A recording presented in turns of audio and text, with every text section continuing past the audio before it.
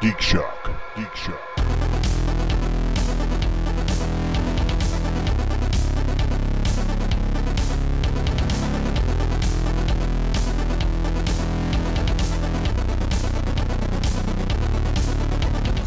Oh my God! They got the Vision Halloween pop. Yeah. Oh, did we skip right to news you don't give a shit about? Okay. They have a Welcome, glow in the dark folks, one. It's a Walmart exclusive. oh man! Welcome, folks, to Geek Shock number 578. I am Master Torgo. 80s Jeff. Fuck Barry up the ass with a sharp stick. Wow. Fact checked Andy. Maple Leaf Matt. Barbecue Vlog! And Dub. Welcome back, Vlarg and Deb. Good to have you back. I assume a little less cold this week. Yes. So now that we have you at your height, at your level, your full energy, you're feeling good. Everything is right with the world once again. Well, Listen, I'll say it like I said it last week. You guys don't know cold. Uh-huh. And I wouldn't go that far, Todd, because they are still living in Texas. Yes, we are, unfortunately. yeah, we're fine now. Good. I'm glad to hear it. It's been a fun week. Just going out and playing with monkeys all week on varying things. Although, you know what? I went on to Minecraft this week. No one was there. It was just I was not me. even aware. Just You were me, supposed to call mining me. by myself. You were supposed to tell me, and I was going to give you a tour. I wasn't on very long, but I was on long enough to do a little bit of mining and just relax a little bit.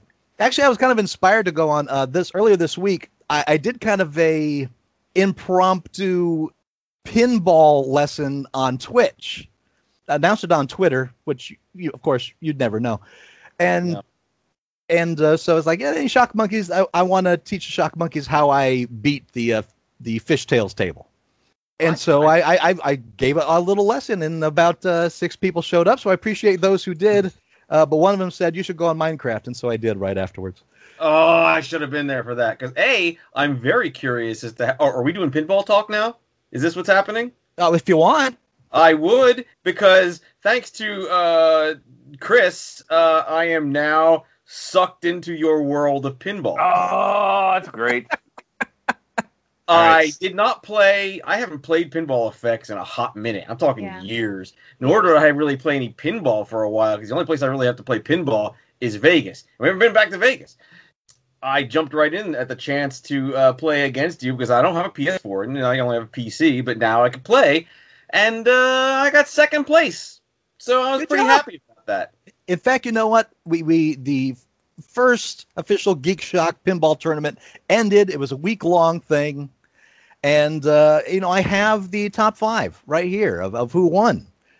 So in 5th place, Froyog Soft Serve with over 122 million points. Nice. At 5th place. Number 4th was Thirsty. He came in with 176 million. Punch Clops at number 3, 323 million. Uvlarg, 357 million, just inching out Punch Clops for that second place spot. I tried. And number first was some dude named Torgo at 1,325 million. Well, we know it's not you because it says Mr. Torgo. Yeah, that's right. Yeah, because for some reason, and I assume it's a white supremacist thing, they won't let you use the word master as a name choice in Sony's thing, so I had to figure out something that would work instead. So that's why I'm Mr. Torgo on Sony. Because they won't let you use the word master for either a Aryan Nation thing or a masturbation thing. But either way, they probably don't want it. Wow. Okay. Well, whatever. Point is, you won. Good for you. I know what it takes to do that. I'm sure. Now, I don't know how you play. I didn't listen to that Twitch. Now I'm going to go back and listen to it. If it's anything like me, where I think if I don't score like 20, 30 million with the first ball, I rage quit and restart. And I do that a lot. And That's there's not a bad lot of strategy. screaming. Not a bad strategy. Yeah. And I'll usually get like the I'll try and find the shots that I can recreate as often as possible. And for getting second place, I found that I could get the multi-ball shot pretty easily. And that was that. So I'm pretty proud of the score I got, given that I hadn't played pinball in a long time, and I never played that table before, like, that day. So, hey, right on. The stuff I was able to learn on that table that I taught all the monkeys in that lesson, I was able to use that, and on the regular table, I was able to get 4 billion points. I saw that. And it's a working strategy. And as I told the monkeys who tuned into that Twitch channel, that after it was all done, I would be erasing that Twitch so that Barry could never learn my secrets. Son of a bitch! Erased from existence. So congratulations to all the monkeys that placed in the tournament. Now we got to know what table to do next. I know a lot of people don't like the Fishtails table. I understand it's a aggravating table. But it's the table that comes free with the game, so I knew that most people could play with that table. As far as the next table, I'm going to put something on Shock Monkey's Lair as kind of a vote as to what the next tournament table should be. So I'll leave that all up to you when that time comes. Soon. As for the Geek Shock Book Club, we are now voting for March's book. I know it's March already, but February is a short month. So the nominations are already up, and probably around the time you're hearing this, I'll give it till Wednesday to keep the vote up. That way everyone has a chance to go in. It's kind of a neck-and-neck thing, so I'm curious as to where that ends up. But all of the nominations look great, and I'm excited about every single one of those books if I can get my book brain to work so I can read them. That being said, what geeky things did you do this week? And I will leave that to Deb. We, Barry and our friend Aaron, who also listens to the podcast, on Saturday decided to try Board Game Arena. And it was interesting. Barry took a while to get his account to work with ours, well, with mine. Oh, what's going on with that? Well, fun fact, apparently, if you both log in on the same network, it assumes you're playing on the same, what did it tell you, Barry? It was like the same IP address? Yeah, they don't want people cheating. So therefore, if we did it that way, we would have to have a paid account. We couldn't play for free. So then we tried a couple options because Todd, I texted you and said, hey, and you gave me a couple ideas, and Barry had a couple ideas. And he tried the VPN. He tried that, but apparently you have to remember to log off of your computer when you're logging in from your phone on the Wi-Fi network and the VPN. Yeah, Barry didn't log out, so he tried the VPN, and he tried logging in on his phone. But then when he tried logging in on his phone on his Wi-Fi, on our cell tower instead of the Wi-Fi, he was still on his computer, so it wouldn't let him. And then he did log out and tried all of that and tried logging in through VPN. It still wouldn't let him. He had to create a whole separate account for it to work through the VPN and not have it say that we were both on the same IP address. So be aware if you're going to play with two players at the same house that you may have a couple problems. So, avoid that. Otherwise, it was fun. I thought you worked on computers for a living, Barry. I use them. I don't work on them. I don't mean physically work on the physical computer, but you do your work on computers. I'm not Laszlo Holyfeld in his fucking pajamas. Okay, I'm a guy. That would be a nightmare. But yeah, so we finally got on. We got to play. It was cool. I think the interface is a little challenging at first. It's not super upfront on how to find a game and start a game and invite your friends. It's not super easy to find all of that. So there is a learning curve. But the fact that it does have games that you can play with people online for free is nice. So we'll see. We tested out a couple of games so far. I like Martian Dice. Martian Dice. It's like Zombie Dice, but better. Okay. Oh, so we played that. Mm-hmm. What other games did you play on there? We tried the one you suggested. That one's not as good. It's not as intuitive at first either when you're playing it online and don't have the rule book in front of you. Did you watch the video on how to play by Shut Up and Sit Down? Yes. But keep in mind, it was also late on Saturday. We'd been drinking and we'd already been playing for 2 hours. So, you get in that hurry up and just play mode. Sure. The game you're talking about is Six Nimmt, right? Yes. Oh, it's Draw 6 in German, I believe. Yep. I've really taken to that game. It's once you've picked it up, it's a fun kind of gambling game. Press your luck game, I guess, is what they really call them.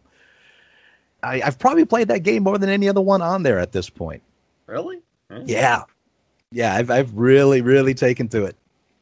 I did end up getting a paid subscription to it this week for a couple of reasons. One, it opens up a lot more of the well-known, award-winning board games that are out there, like Res Arcana and Seven Wonders Duel, and Downshift. Countless others, but ones that you recognize as award-winning games. And I wanted access to those. And two, it opens up a hot seats option for the game, which means that multiple players can play on the same computer, basically taking their turn on that computer one after the other. I used that to teach myself the game. I watched the video. I set up a hot seat of myself and then two other fake players that I'm playing. Because usually if I'm learning a board game at home that I get one for the game group or something, I'll lay it out on the floor and I will play it as multiple players against myself just to figure out the mechanics of it and how it all flows. This is what that does for me in this. After I've done that once, then I'm like, okay, I've got it. I know how it plays within Board Game Arena. And at that point, I'm ready to play a game. And every time I've done that, I was able to go forth and play a decent round of that game. I did that with Alhambra, Res Arcana. It really works that way. It really works very well. And at $24 a year, I mean, that's really a low price for a yearly subscription for something like that. It is. Yeah. I've only played the game you and I played, Todd. Crap. I'm trying to pull it up. Can't Stop, right? Can't Stop. That's it. Yeah. Yeah. It's the one that if you join in with a free account, when you log in, it takes you into that game to play as a tutorial to learn how the whole system works. And it's very similar to Zombie Dice or Martian Dice in that it's all it is pure luck and how much you're willing to press your luck on the dice rolls. Yeah, I like that too. And you kick my butt at it every time, Andy. Yeah, thank you, but I mean, I lose a lot when I'm playing too. So it's, I think I was just lucky. Does Vegas have any board game cafes that are still open? Yes. Meepleville, I believe, is still open. I thought it closed. Huh. Okay. I did too, but apparently I was wrong. There is a place in Houston that we like to go to called Tea and Victory. It's really, really good. And the people there, they'll teach you the damn game. I can't wait for all this COVID shit to be over so we can go back and play some more board games there. Agreed. What I really like about Board Game Arena, it is teaching me how to play my own games that I have in my collection that I haven't been able to play. So that's been wonderful. It turns out that Seven Wonders is worth all of its accolades. That is a fantastic board game. Yeah, we got to play that one when we first moved here. It was a standard from some of the friends that we have. And that one it's a fun game. When are they going to make a Twilight Imperium online? Oh, wow. I'm kind of surprised they haven't. Frankly, it's such a complex game that it has a huge cadre of fans. I imagine that online is where that game is at. I think they made like there's a fan version, but if it's not official, I don't know. I did play. I just remember now that I played Colt Express on that thing too, and I have the Colt Express app, and it is so much prettier and better and easier to do than the one on the site that I've only played it a couple of times. I'm like, If you buy an app of a board game, it's made for that. It's going to work well. It's going to have the bells and whistles. It's going to be prettier. But it's also going to be isolating in that everybody has to have that app as well. Whereas with Board Game Arena, you just have to go to a place where all the board games are. Right, and play with lots of Europeans and nations. Yeah, I tend to log on really late, like 1 a.m. Vegas time. So yeah, I'm playing with a lot of Europeans, which if you want to play a game of Alhambra, you probably have a better chance of playing that against Europeans than Americans anyway. Deb, anything else you do this week that you want to bring up? I started rereading Mouse Guard, 1152. I'm trying to find some new suggestions for my nephew.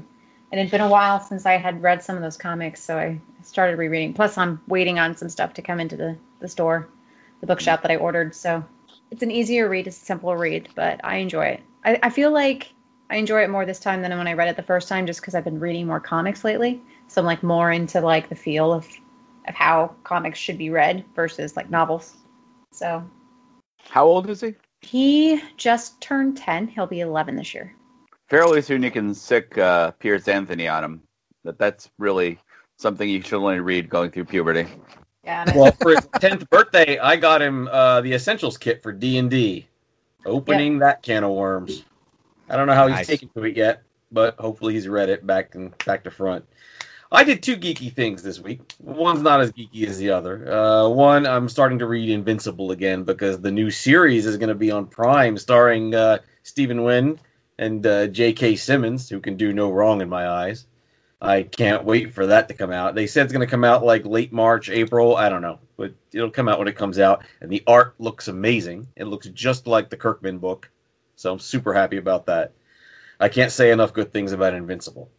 And it's like a 25 trade run, so that'll keep me up for a little bit. But then, hey, Kirsten, guess what time it is? It's barbecue time! That's right! Oh, hold on, I gotta do the theme song.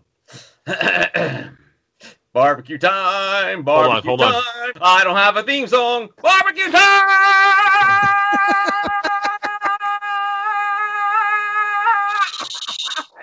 There you go. The best part is the way Barry dances when he sings. He looks like he's jacking off. Yeah.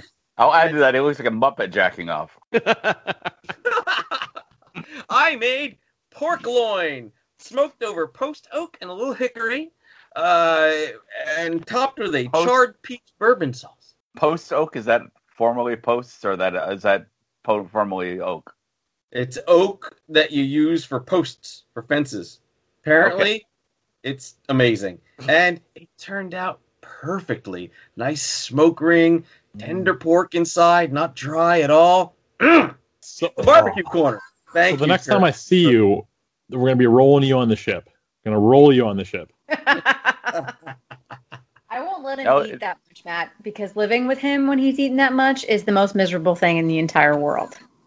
Yes. What? I thought just living with him in general was the most miserable thing in the world. Let me just tell you, COVID has brought my outside other people besides Barry time I treasure now. I really am looking forward to it. Let's put it that way. Hey, Going to I'm work. a delight.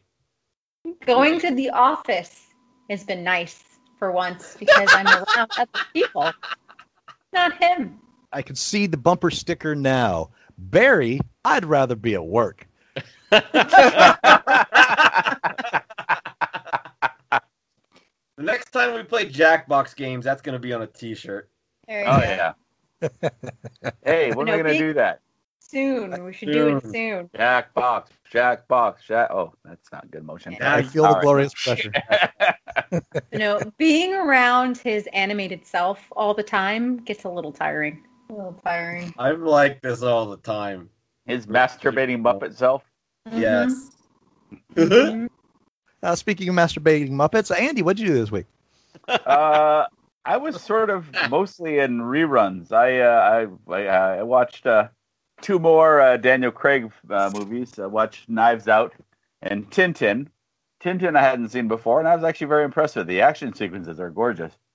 I watched Kolchak the Night Stalker. It was still just as wonderful and weird and cheesy. I watched Running Man because we discussed it recently, and that is still exactly what I remember it as being, just big, dumb, and cheesy. Although the Arnold one-liners were very weak in that movie. Yes. Yeah. Not the strongest stuff. Andy, having rewatched that, this is a serious question. The comment I said about if you want to remake a movie, do the whole remake not a fantastic great movie. Watching that, did you think that there could be something to remaking that? You know, Yeah, I'm totally in agreement with you that it could be remade both ways. It could be remade faithfully and remade as a remake of that movie, and it'd both be fun. Yeah. That, and they don't have to put in Grossbergers in his whitey tighties, so that'd be good. Yeah, exactly. Yeah. And then the other thing I watched was Howard the Duck, which, I'm sorry, Jeff, you're wrong. That movie is horrible. Even if you disconnect it from the comic books, it is not good. The jokes are really forced. The pacing's all weird. They don't know if it's a kid's movie or not. Yeah, it's not good. The best parts of that movie are weirdly the concert scenes. Yeah, I think it's Howard Jones music in that is actually pretty good. What was the laugh for? I'm laughing for two reasons. One, that the Howard Jones score is the highlight, and two, the way you were delivering it, Andy, I almost thought you were going to say the best parts of that movie was the brown stain on the sheets. Well,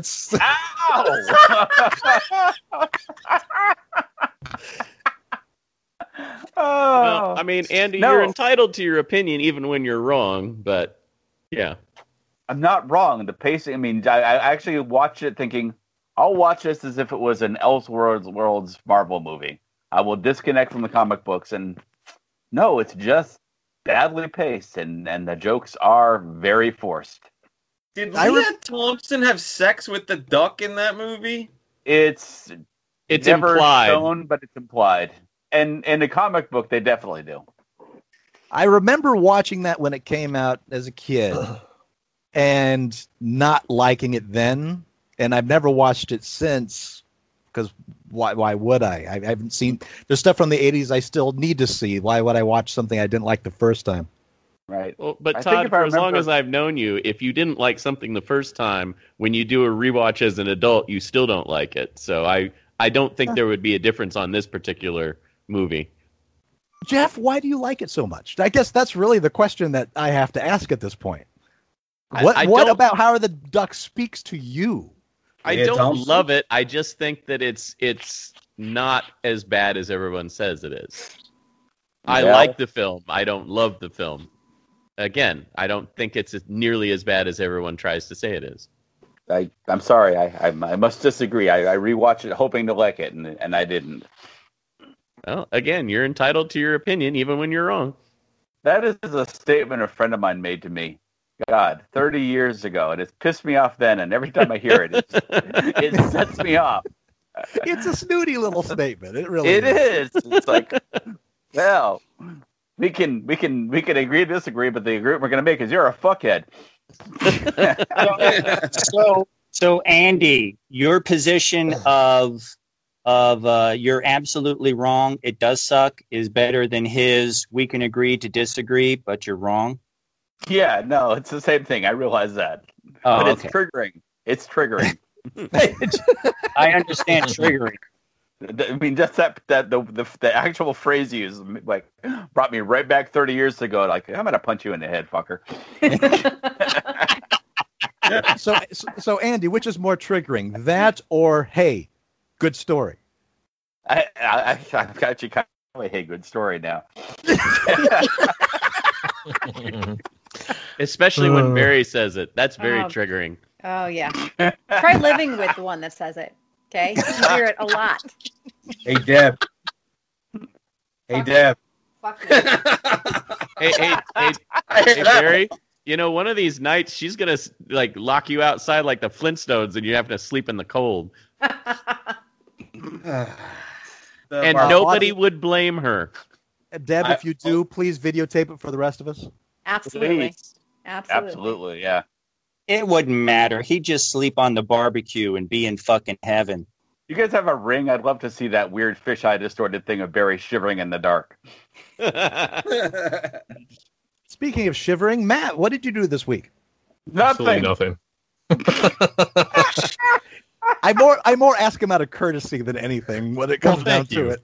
Thank you, Torgo. I want to make sure that you're included. I know you won't add anything, but I want to include you. You son of a bitch. One day. One day, what? You'll paint your army? What? Yeah, I'll paint my army. I'll paint my Blood Bowl team. Who am I kidding? That'll never get done. I'm just gonna have to hire you to do it for me. Losing to your mini painter. How terrible. I would be honored to beat the team I painted. Wow. Listen, the Trudeau Brown faces are going to get painted, all right? Just not by you. Oh, yeah. We need to have a serious conversation about that team name. Why do you have the problem, Jeff? I have to paint that racist shit. He's going to hire somebody in Fiverr. He's going to hire somebody in Fiverr. They'll do it. Todd, you can choose to take commissions or not. You don't have to paint it. I don't know. Financial proclivities might make me have to do awful things. Listen, just so you know, Jeff, that's not the actual team name. I know. Now I want to get a 3D printer and have Todd paint terrible things. Should borrow Laura's. Laura has one. Oh, Darren has one. Just send me the stuff. I'll have him print it for you. Hey, okay, and then it's right where Todd is. I gotta get a 3D model of Kirsten and Vernon having sex by the light of a TV. Even I have my limits. Barry. For money? Depends on the money. Okay. He can be bought. Speaking of money, Kirsten, what did you do this week? Speaking of money, Ow. I ate some carrots. Yay! Your eyesight thanks you. Right. Yeah. What else did I do? I decided on a whim to look up this 1970s TV movie called Gargoyles. Yeah. And seriously, that movie affects me to this day. But carry on. I'll tell you about that later. It is creepy. The problem is I got about 15 minutes into it and I quit because there was so much unnecessary script. It was so wordy and there was so much shit there that it was just like, this is vintage 1970s scripting where nowadays, today's scripts, they get right to the fucking point. This was killing me. I'm like, Jesus Christ. This movie is like an hour 40, but it could be an 80-minute movie if they would just cut out all the unnecessary crap. Is it an issue of tell, not show, or is it just like there's just extraneous dialogue that just doesn't go anywhere? There's extraneous, yes. It's like that Cornell Wilde plays this demonologist. He and his daughter, who is his photographer for his books, goes to the Southwest to talk to this guy who sells souvenir relics, shit like that. The guy goes on this whole long, boy, you took a long time to get back to me, doctor. I got a lot of things to do. I got plenty of things to do. And so you're instantly modern, movie watcher, your mind kind of goes, oh, okay, I wonder what all these things he has to do. And it was totally nothing. It was like 45 to 60 seconds of that conversation that led nowhere. Then the doctor's like, well, I think you're full of baloney, so my daughter and I are going to leave. No, wait, let me tell you. And then he doesn't tell him anything. Then he takes him out to the shack where he's got the gargoyle skeleton. And it was just tons of unnecessary shit. It was driving me fucking bonkers. And I'm so talking to Andy, you should have plenty of experience with that. I was just going to say that. Ooh! Took it before I did. What? Had you seen it before? Oh, yeah. Yeah. Okay. I know the whole movie and everything. Boy, oh boy, I did not remember that fucking part. Let me tell you. So to this day, if I get in a car at night, I've got to turn on the lights in the back and look back there and make sure there's nothing back there. Even though I obviously know there's nothing back there. But I can't drive without doing that, because the back of my neck will be tingling the whole goddamn time. The hairs on the back of my neck will be straight up. Yeah. Uh-huh. Because of that movie. Spoiler alert on a 1972 movie. Something jumps out of the backseat of a car at some point. And that was probably the first time I'd seen that. Is it a gargoyle? I think it might be, yeah.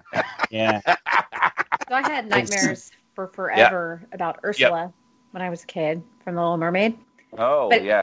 Because like I had this super vivid dream. I shared a room with my sister and we had a bunk bed. And I had this super vivid dream of her tentacles coming out from underneath the bottom bunk and like just like completely like covering the bunk bed and like, you know, and then I wake up screaming. So for years. Oh. And I was young. I was like 3rd grade, I think, when Little Mermaid came out. So, but still, I mean, even when I got older, I couldn't watch scenes with her for years. It scared the shit out of me. Barry, what's she like when you watch hentai? We just avoid the tentacle stuff. It's fine. But no, I'll tell you what movie gave me nightmares. John Carpenter's Prince of Darkness. Okay. That movie is scary as fuck. Dude, I don't know when it came out when I was young. Growing up, I had a waterbed, so Todd knows where I'm going with this. Nightmare on Elm Street? Come on. Oh, okay. Absolutely. I had to before I got into bed, I had to always push down, make sure there's no Freddy's in the fucking waterbed. That was me. Yeah. It was Gargoyles and The Legend of Boggy Creek. Those 2 movies just scarred me. The what? What's that movie? The Legend of Boggy Creek is a Bigfoot movie. And and there's a scene in that where a guy goes into the bathroom, sits out on the toilet, and Bigfoot reaches through the window, which is right next to him. And a lot of the bathrooms I was in when at that time were like that. There's a window right next to the toilet, and he punches out. He punches out the screen. The arm and all you see is the silhouette of the arm because the camera angle is from outside through the window, and it just punch. And the guy just leaps up and he runs out of the. And it's really funny, too, because this is a low quality. This is like a D movie. It is low budget. And the guy basically was in a onesie, thermal underwear, which he didn't take down. He just took down his pants. So when he runs out of the bathroom, you see a guy in onesie thermal underwear with his jeans around his ankles as he goes stumbling down the hall. But boy, oh boy, it was a good jump scare because that just scared the living shit out of me. Yeah, Boggy Creek was a bad, and The Exorcist. Yeah, you guys are scared by like a nice, expensive, but good movies. I'm scared by two. I'm scared by 2 terrible B movies that I saw on TV. Yeah. Well, Boggy Creek didn't help because it was shot documentary style. Right. It was one of those. Documentary type thingies. For a kid, that gave it enough credence. Yeah, to just really fuck with your head. Jeff, you're being quiet. What scared you? I don't know. I didn't really get any terrors from watching movies as a child. I don't know. Maybe I'm just weird that way. Nothing really. Jeff just had nightmares about the space, the space program getting canceled, and funding being redirected to. He's just dead inside. Yeah. No vivid imagination. You know what I think it is? I will tell you, one of the scenes that's still difficult for me to watch, even to this day, as an almost 47-year-old adult, is the scene in RoboCop where they're essentially torturing Murphy. Torture I can't handle. Yeah. Yeah, like when they blow his arm off with a shotgun and stuff. Like that whole scene is just like it gives me anxiety, and I'm like, there's very few things in life that really give me anxiety, but. Like, there are times where if I'm watching RoboCop, I will literally change the channel and come back and after that scene. Because it just, I don't know, it's just, I think when I saw it, it was too realistic. Oh, and even now, I look, I mean, it still looks pretty good today, effects-wise, but having watched enough films, I can definitely tell it's fake. But maybe that was also it with me with why very few things really like bother me in films or give me night terrors or anything like that is because in my brain I completely block off. It's like, this is fiction, so nothing in here this is real versus this is reality and blah blah blah. So I don't know. Indiana Jones Temple of Doom, the bugs. To this I've day, been on a lot of campouts. That never bothered me. Kirsten, what movie scarred you? The worst was The Exorcist. My mom loved that movie, and when it was on cable, she watched it a lot. And my mom also liked television really, really loud. So I couldn't even hide in my bedroom because I could hear the movie right through my door. And that literally, you know, with me being a little anxiety-ridden kid, that movie was awful. That movie, I ended up sleeping with the light on for several years, and I'd get night terrors and stuff. It was pretty bad. So, and my house was sort of spooky. The bathroom was in the back end of the house, and so you had to go down a long hallway and then turn a corner on an L shape. And we used to have a porch in the back that my dad enclosed and made into a giant room. But he never changed out the door. So we had this, those old doors that lead to the outside that have like the glass slats in them and stuff. So. A whole bunch of horizontal slats. Yeah. Mm-hmm. And it's just like a storm door type thing. You had to walk past that with no light in the hallway to get to the bathroom. And after like Boggy Creek, after shit like The Exorcist, that hallway was a fucking nightmare. I'd run to the bathroom to go to the bathroom, and then I'd run the fuck out to get the hell away from it. It just occurred to me the bathroom in the house I'm in right now is just like the Boggy Creek one. Yeah. So whenever you go to the bathroom, you're checking for Bigfoots out the window? No, because it's dark outside. You can't see them lurking out there, standing outside the window. He's coming to steal your poops. It was worse when I thought. The other thing, Barry. It was like Boggy Creek is like all of these hicks in the country. And it's like they're in trailers, but they're not in trailers and trailer parks. They're like in trailers all alone in the forest. And that's where this thing is coming for them. And I lived across the street from a giant forest. And, Right. When I saw that movie, the bathroom window backed out into the forest. In my house. Yeah. Yeah. Just, you look into the fucking abyss and you're just waiting for that big ass hairy arm to come for you. Oh, fuck. Sleep well tonight, Andy. Yeah.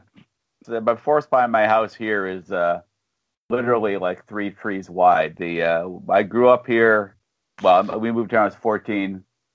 When I moved here, the backyard was a turf farm. It was a big. It looked like a golf course, and they would occasionally, in the summer, you'd hear noise outside. You look out, there's a bunch of lights out there, and you'd get up in the morning, and the lawn was gone. They would have cut it into strips and rolled it up and taken it to Fenway Park.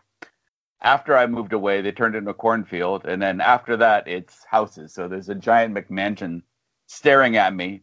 But in the 30 years since I've lived here, a little strip of trees has grown up between their yard and mine. So it's literally like 2 trees wide.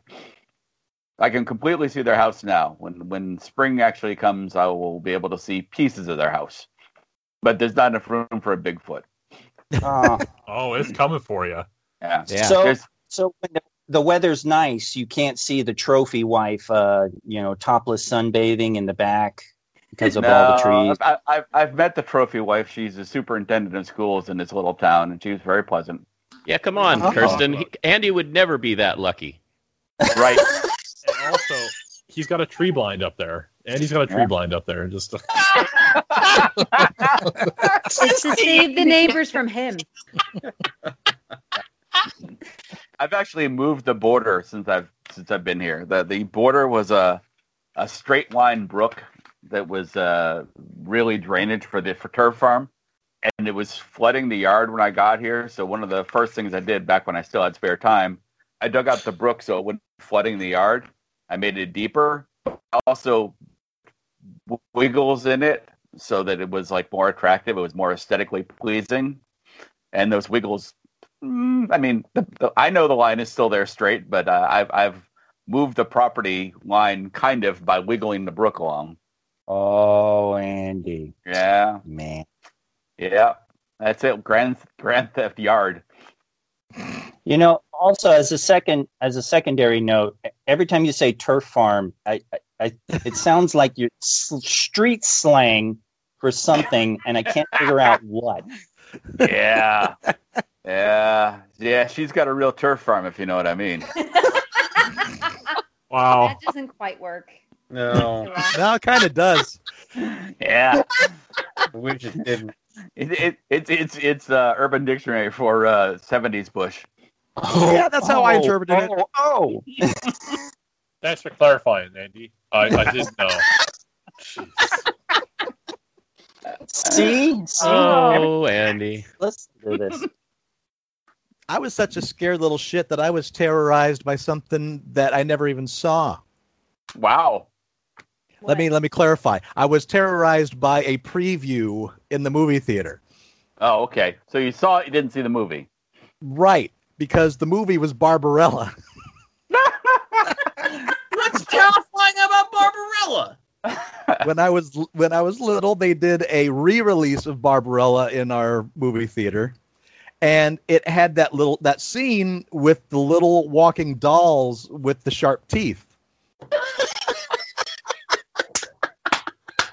And so the moment I saw that, I was fucking done. Oh. From then on, the rest of my life was in terror of little dolls with teeth that I, of course, adore to this day. Right. But at the time, oh yeah, that there was no putting your feet along the side of the bed because that's where the biting dolls are. Sure. Isn't there some sort of trilogy of terror memorabilia in your house now? Yes, the Zuni doll, which I hadn't seen at that point. I saw that later in life, and of course I love. It's the best story of the other two are forgettable compared to that one. Yeah, are there other stories? I forgot. Yeah, there's 3 stories in Trilogy of Terror. That's why it's called Trilogy. That's why it's Trilogy. Yeah. Oh, science. Mind blown. Right. Anyway. So that's what terrified us. What terrified you? Write to us in the comments at uglycowshow.com, or you can put it in the Shock Monkey Slayer.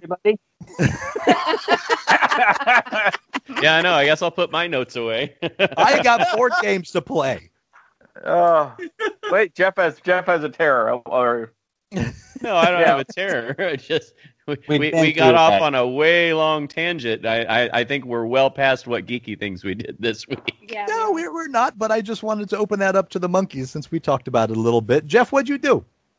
I actually saw 2 really good movies that I really enjoyed. First one's called Driven. It's a kind of a dramatic telling about the John DeLorean drug case, and it has a really good cast. Lee Pace plays John DeLorean. It also stars Jason Sudeikis, Judy Greer, Michael Cudlitz, and Erin Moriarty. It's a dramatized retelling of the story of John DeLorean trying to buy drugs to finance his company to keep it going when his investors started drying up. But it's a fun little movie, and I really enjoyed it. The other one I really liked is on Amazon Prime, and it's called The Map of Tiny Perfect Things. Every time I think, well, there's not much more they can do with the whole Groundhog Day scenario, another one of these movies comes out and just really impresses me that, they take an original taking that element and turning it into a different story. But this is on Amazon Prime. It's a cute little, essentially love story that develops between these 2 people that are trapped in this time loop. I don't want to say too much more in case anybody watches it, but as a filmmaker, as somebody that's a film aficionado, especially about the mechanics of filmmaking, it's got a lot of really amazing tracking shots, like long tracking shots, which if something goes wrong, you literally have to start over from the beginning on those shots. But the fact that this film has so many of them, and they're done so well. Just really impressed the hell out of me, because I haven't seen anything like that in a movie in a while. If nothing more than to watch it for that, it's also a cute, fun little story that I found quite enjoyable. Did you watch Palm Springs? Yes. You talked about it on the show a few times. We did. Yes, we did. Yeah, sorry. Remember, it, memory problems. Because you guys talked about it on the show, and Barry actually enjoyed it. See, I had the other bad part about living with Barry is he's super picky about movies, like super picky about movies and TV. Okay, wait, you keep adding to this list. Last time it was he won't watch things a second time, and now he's very picky about what he watches the first time. So it's hard. So we're stuck in the house. And I'm like Jeff, right? I like to give things a try. I'm willing to watch it to see if I enjoy it. Then there's Barry. Nah. Nah. All right. You know what? Let me respond to that, because I have recently been like, okay, you know what? Fine, let's just watch it and see what happens. And dimes to donuts, fucking 9 times out of 10. Nope, that was exactly as shitty as I thought it was going to be. I want my 2 hours back. We're running out of stuff. But Barry, you go into a lot of things thinking you're going to hate them, and then you have a self-fulfilling prophecy. I mean, I'm always impressed with somebody who has no taste and is so picky about things. Yes. Yeah. Yes. Hey, I'm a delight. Also, Barry and Deb, excuse me. There's your title, Barry and Rob. Barry and Rob. Which always sounds like options after the murder. You two should be checking each other's areas to find if one of you is typing all work and no play. You guys are getting some serious Shining action here. You guys stuck together. You know what's funny, Andy, is like there was a long pause between you said you guys should be checking each other's areas, and it was like pause. And I was just like, where are you going with this, Andy? Yeah. And before he said that, he even paused to wait for laughter to the joke that wasn't funny. Well, he does that. See, he does that. Yeah. You guys need to check out each other's turf farms. Wasn't funny. Stir firms? Stir firms. But no, I'm seriously, monkeys, I need help. Like, we need honest to goodness suggestions that Barry might be interested in watching, because we spend so many nights literally going through every app we have, trying to find something he might be willing to watch, and half the time finding nothing. If only there was a podcast where we brought geeky things that we do each week that the average geek would enjoy. I don't. Okay, so I suggest them. I'm like, hey, Jeff mentioned those. And Barry's like, no. I'm like, what the fuck? And you know, the sad thing is Barry and I usually like a lot of the same things, which is why I don't understand why you have a problem getting him to watch things that I bring to the show. Jeff, text Deb after this. Give her some suggestions, and if she says it's from you, I will try them, as long as they're not DC. Hey, Todd, what episode is this again? This is a 578. Oh, don't make me listen to old shit. Hey, Barry, there's 578 episodes of me making suggestions. You want me to do the legwork for you? Fuck you. Yes, I want you to comb through 578 hour-plus episodes of you giving suggestions. Thank you. Who is it that posted on Facebook about the Google it is not me being negative. This is me that I don't owe you any labor. I've already done the labor for you. That 578 times. Jeff, this is where you text him titles like Pride and Prejudice, Emma. You just send him those. Todd, I love those. Exactly. You deserve to watch those. Barry, and I do. A relationship is about compromise. Watch some fucking Emma. No, and the compromise is you go ahead and you watch your period dramas and you watch your DC shows, and I'll go play pinball or Skyrim or something else. The benefit of having 2 large screen televisions in 2 totally separate rooms in this house. We've been doing that a lot more lately, which is not good, because we do like to hang out with each other. So yeah, but then you get me to hang out when you say, and I have to come all the way over, and what do? You shake your drink glass. That's empty of an old-fashioned. Live-in bartender's got to make it old-fashioned. Okay. Got to put you to use somehow, Barry. On a side note, I watched Fucking Emma, and that was actually pretty hot. Gave a whole new meaning to period porn. Wow. How was the turf farm?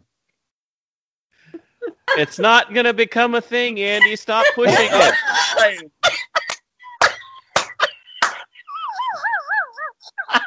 Like fucking Paul. You pillowed that joke 15 minutes ago. It's dead. It's buried in the ground. You're the kind of guy that grew up and gave himself his own nickname, right? That's you, isn't it, Andrew? It's become its own turf farm at this point. It's been in the ground so long. Yeah, Andy, it's time to roll it up and take it to Fenway Park, for fuck's sake. Thank you, Kristen. I wish I lived near you. I swear I would rent a Bigfoot costume and lurk outside your window waiting for your poop. Hashtag goals, Barry. Hashtag goals. These are my goals, man. But Barry, who are we kidding? You wouldn't rent the costume. You would buy the costume. Yes, you would. This is true. This is true. Yeah. And the neat thing is, Barry, that's one practical joke that you do that would actually get a response, as opposed to Todd ignoring your Todd shit. Bristow. I hate your life. You put so much work into it too. Some weird fan setting some stuff. No, the best thing to do is just not respond.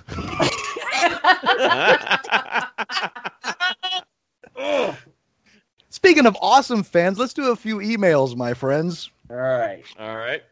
The first question comes from Pat. Out of the 51 plus TV shows that are ending in 2021, which one are you most disappointed that is ending? Wow. That's a question that took a little research, Pat, because who knows what the hell is ending in 2021? Yeah, I got a list has changed already in the first 2 months of the year. Exactly, and I've had to change my answer because of it. So I'll just throw mine out real quick, even though I don't get CBS All Access. Twilight Zone. I know Twilight Zone has come under some fire by I didn't like it. It was very hit or miss. Well, guess what? Twilight Zone has always been hit or miss in every iteration. Right? People love the old Twilight Zones because they only remember the really awesome episodes of it. There's a lot of clunkers in there too. If you get the complete collection or you watch it somewhere on Netflix, you'll see that Twilight Zone isn't firing on all cylinders at all times. No. So I'm kind of sad that they keep coming back to it. They try it. It lasts a season or two, and then it goes away. I just don't think people care about the Twilight Zone anymore, but I do, and it's something I want to see endure. So I'm sad that that's going. Jeff, you got an answer to this question? Yeah, I had one, and I was like, this is it. This is the only one I care about ending, but now I'm not sure because there's 3 that are ending now that I really enjoy. I would say of the 3, the ones that I'm really torn between are Supergirl ending on CW and Brooklyn Nine-Nine ending on NBC. Oh, I didn't see that on the list. They just announced Brooklyn Nine-Nine. I want to say it was last week after we recorded the podcast. They were having a difficult time trying to figure out where to go with the current season because of all of the the police violence and everything that was going on around the country. And how do you present a show that's a comedy that's about sort of bumbling cops, but they still get the job done and at the end of the day and do things the right way, whereas they have brought in some of that social commentary, like Sergeant Jeffers getting harassed by a patrolman just for being a person of color, etc. But they were really having a tough time trying to figure out where to go, especially with all the things that were happening, mostly in the northeast part of the country. And since the show is set in Brooklyn, New York, they weren't really sure where to go with that. So this coming season will be the final season for it. For what? For Brooklyn Nine-Nine. And then he was trying to do your joke and failing. and Supergirl ending. I just feel like it's ending too early, but I don't know. I mean, with all of I think Superman being introduced on the CW, whereas I still like that, and I did watch the first episode, and I think it's going to be a good series because that character is so much more popular than Supergirl. I think it did it a disservice by coming on at this time, and it basically spelled the end for Supergirl. So those are the two that I'm the most upset about, I guess. I got two. What you got, Matt? Keep It Up with the Kardashians and Judge Judy. All right. Yeah. I'm very sad. Both of them are gone. That was one I was surprised by. It's like Judge Judy is still on? Holy shit. How about you, Andy? I guess I haven't updated my list because I didn't know about Glow. I was enjoying Glow. I still have another season to watch of it. But yeah, that was really fun. Maybe if you watched the season, they wouldn't have canceled it. Right, exactly. Yeah. And then Black Lightning, which I didn't get into much, but I know we have Steve has a friend on it, so I'm sorry about that. And The Chilling Adventures of Sabrina, which I heard mixed stuff on, which I was gonna watch, but does it end? I don't know.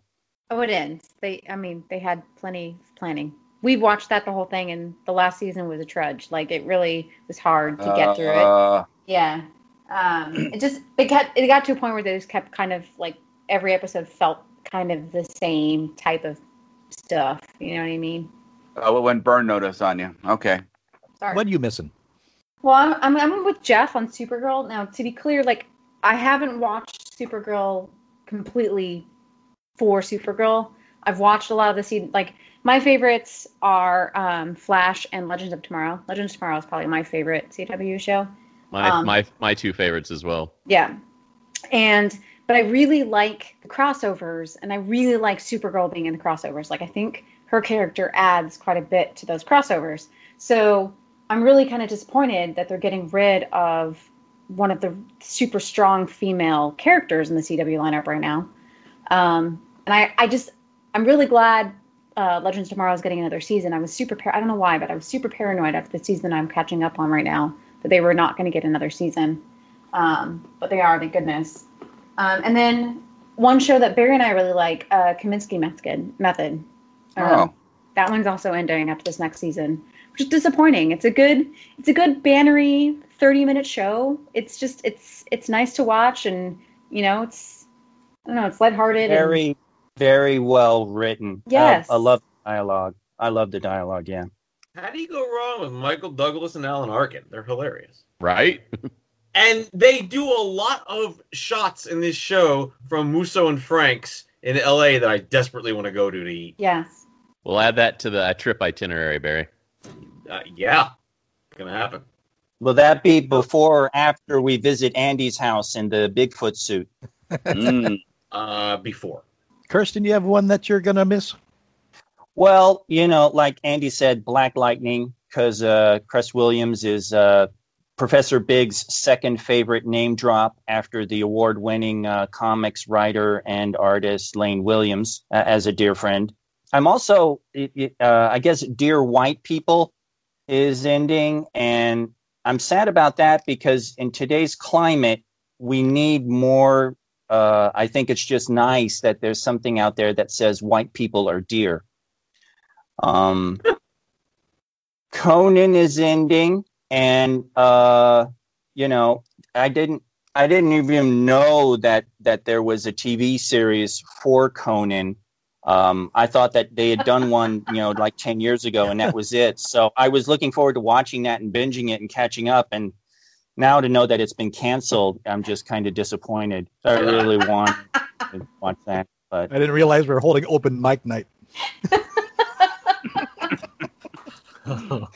You're on a podcast with Andy, and you don't realize it's not open mic night. Right. And what's Andy Dick going to be doing now that Conan's canceled? He made such a good thiefy sidekick to the big brawny Sumerian. Oh shit! I'd watch that. Well, there is an addendum question on this.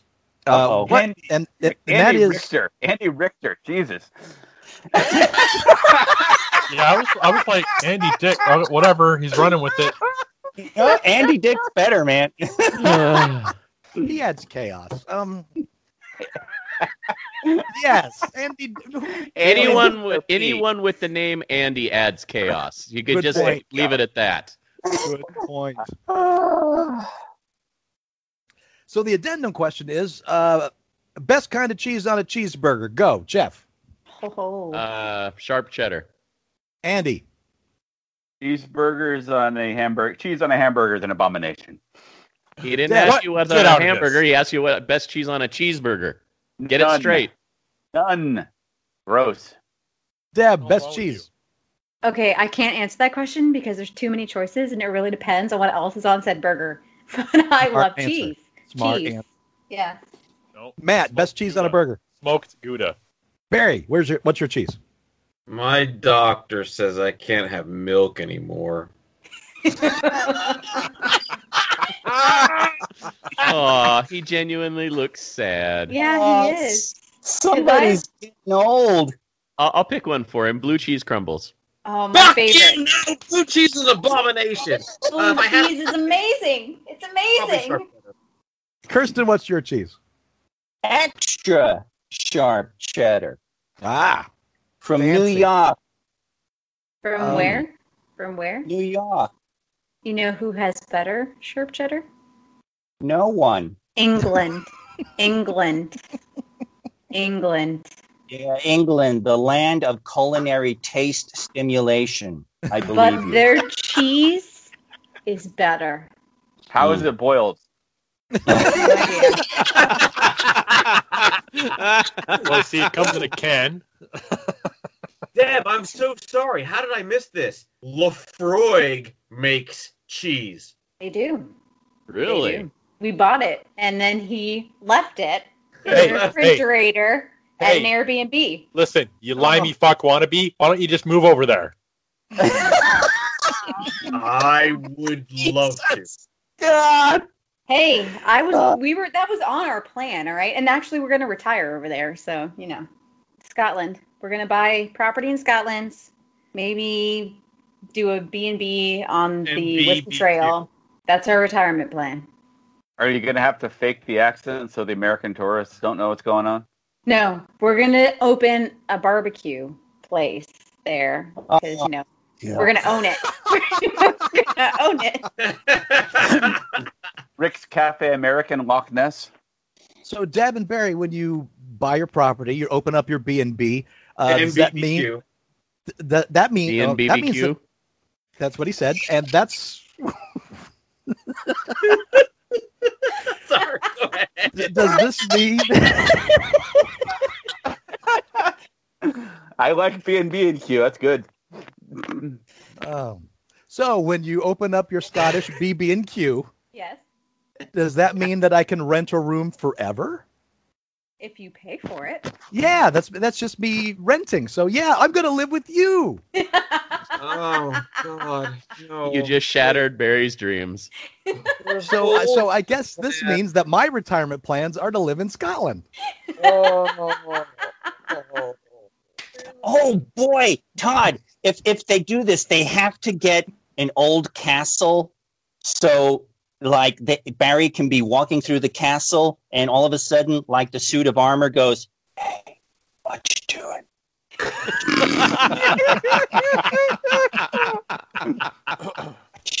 What you doing? What's going on? And everyone knows that Scotland is haunted, so it only makes sense. Yeah. I'm picturing Barry in a kilt doing the Marilyn Monroe thing over the parapet. That would be horrifying. It would be, but I could see it happening. So going back to the subject of cheese, This episode is full of cheese. Oh, you're telling me. Actually, that's the title of the episode, going back to the subject of cheese. You are all entitled to your opinion, even when you're wrong. It's blue cheese. That is the cheese for the burger. Blue cheese is amazing. amazing. It is so good on a burger, especially with bacon. Yeah. And especially if you toast the blue cheese before you put the bacon on. That extra char gives it a wonderful flavor. There's a burger place here that serves a buffalo. It's a buffalo burger with blue cheese, bacon, and a little bit of hot sauce. It is so good. Forget Scotland. I'm running a room now. Fuddruckers had one of those for a while. They had the bison burger that was essentially everything you just said, Dub. The good thing for Andy is that with blue cheese, he doesn't really need cheese for the hamburger. Just leave the burger meat out for a month, and once it grows some mold, you just grill that, and there you go. Same thing. Except you die. So, there's Except not the same thing. I once ate hamburger. You're entitled to your impression, even if it's wrong. I once ate hamburger of a questionable age, and it was not a happy time. Did you statutory burger? Yeah. I ate hamburger that I thought I'd put in there 2 days ago, and somebody else had eaten it apparently. So it was literally hamburger of a questionable age. Oh wow! Yeah. Wait! You ate a burger that somebody already ate? Somebody else made burgers, and then it got pushed in the back of the fridge, and then I made a couple burgers, and I thought it was the newer one. Yes, I didn't know about the older one. That was hidden. So we do that sometimes in our refrigerator. Why are you putting burgers in your fridge? Because you can cook up a bunch of burgers at one time and just reheat them in the microwave. Ugh. Barry's such a food snob. He's a huge food snob. Nope. Well, thank you, Pat, for writing in and causing this argument. Fortunately, Barry's just a food snob. It's not like he's a snob about anything else. So you could have stopped and said Barry's a snob. Yes, there. Yes, that was the joke. Yeah.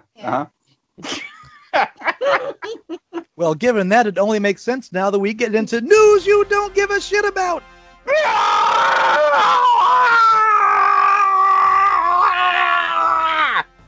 Quit showing off. That was a good one. News you don't give a shit about. Frogger, the classic 1980s era video game in which players attempt to... What? Wait, are you telling me they make Frogger in a movie? Is that the news? Not quite. Oh, good. Not quite. But I like where your heart's at. You've got the right section for it. So Frogger, the 80s era video game in which players attempt to guide a lonely frog across a busy highway and a log-filled river, is coming to television as a game show on NBC's Peacock. The NBC-owned streaming service has partnered with Eureka Productions in order to adapt the beloved Konami title into, quote, a fierce and ridiculously fun competition series of 12 outrageous obstacle courses, unquote, that the official release describes as crossings. The synopsis continues, quote, these physically demanding challenges will see contestants dodge treacherous traffic, leap over snapping gators, and hop over hungry hippos to conquer the course, unquote. Taking on the role of the game's amphibian, contestants from around the country must employ skill, strength, strategy, and problem solving to reach the river on the other side. In this case, the river is a metaphor for a sizable cash prize. 13-hour-long episodes of the new series have already been ordered. Frogger, the video game, first debuted in 1981. So Frogger, the game show, coming to Peacock. I don't give a shit about it, but I can see it working. It's called The Floor is Lava. I would actually give a shit about this if it were a true Japanese style video game themed to Frogger, where there were actual dangerous stakes in the different puzzles. But I know that it's because it's going to be for American audiences, and on Peacock it's going to be super tame and little risk of injury at all. That was my first thought. It's Japanese game show, awesome. And it's American television, so it's not happening. And going back a bit to your description, you said a lonely frog. Is that your description or their description? Is that canon? Is that frog supposed to be lonely? Because I didn't get that from the game. Oh, what a lonely frog. Thank you, Jeff. Thank you. There's not enough. There's not enough 70s standards in this show. I try.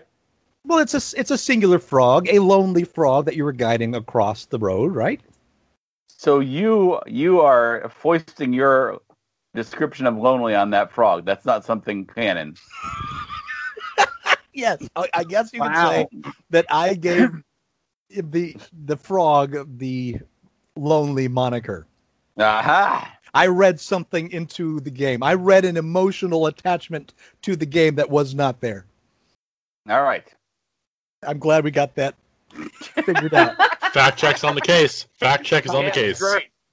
Todd, this is Andy, the guy who thinks pets exist to teach children about death. Empathy for frogs too, apparently. Beyond him. Oh, frogs aren't there to teach us about love. Damn bacteroids. Of course not. They're lonely. That brings us to Weekend Geek. Yay! Woo! In the long developing journey to bring the Halo sci-fi gaming franchise to the small screen, the upcoming live-action TV series Halo is leaving its original Showtime destination behind and is set to debut instead as an exclusive at the newly branded Paramount Plus. Under its current CBS All Access moniker, the streamer is already home to Star Trek properties as well as the now-canceled Twilight Zone and Stephen King's The Stand. Also bolstering the platform genre lineup that's coming will be original feature films, as well as a steady supply of small screen arrivals from Paramount's theatrical roster. At least 3 new genre projects are reportedly in development at Paramount Plus, including a new Pet Sematary horror chapter that's billed as, quote, a new origins story based on the Stephen King bestseller. We're back to the Mick Bucks and the Patty Wax. Yes, this is the sour ground thing. No, as prescient as Jake's things was, Jake reached out to me. Apparently, this is a prequel that has to do with the Judd character, the next door neighbor, and his dealings with the burial ground. The new film is reportedly produced by Bumblebee's Lorenzo Di Bonaventura and written by Jeff Bueller, who also penned the script for the 2019 Pet Sematary remake.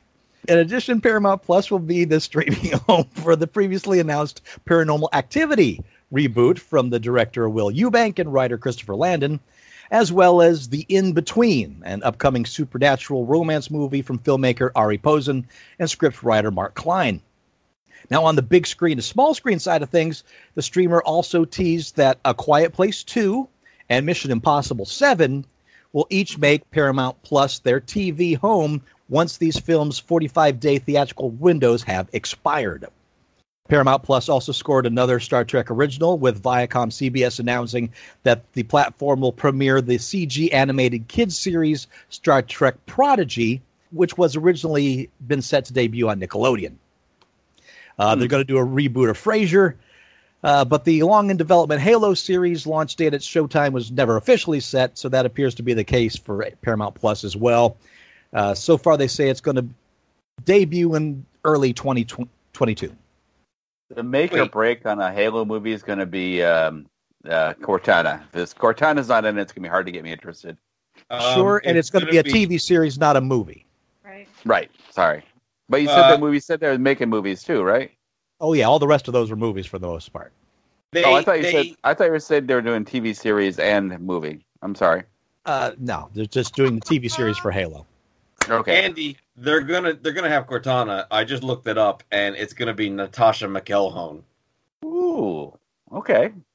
So that's pretty cool. For people who don't know who she is, she's a famous actress. She was also the wife of the president in Designated Survivor, and she's done, that's one of the more recent things she's done. She's done a ton of stuff. Californication. Yep. Right? Ronin. Yeah, Ronin. Halo, I'm mildly interested in. I never really got into the games that much. I mean, I like the games, but I didn't get into it like, oh my god, Halo. But I did watch Halo Forward Onto Dawn, that like 5-episode series. I think you could probably find it on Netflix. I don't know, but that was done really well. So if it's anything that, I'm all about it.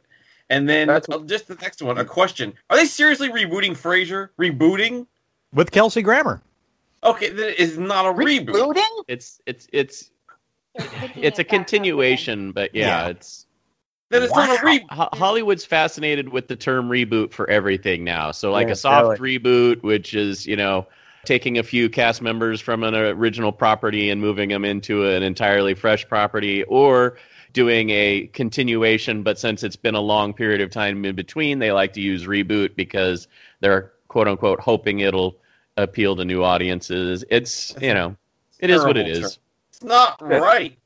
I was just looking at the Halo stuff, and they actually had Jen Taylor, the original Cortana, playing Cortana until 5 days ago.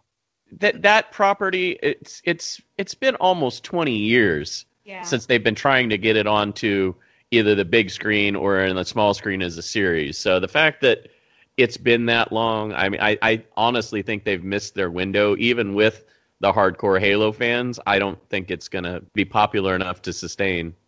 I've enjoyed my time with Halo, less as time has gone on. When it first came out, it was the fun multiplayer game to play, and played through the first player stuff. I think, Jeff, didn't you and I play the second one like in co-op together, beginning to end? Yep.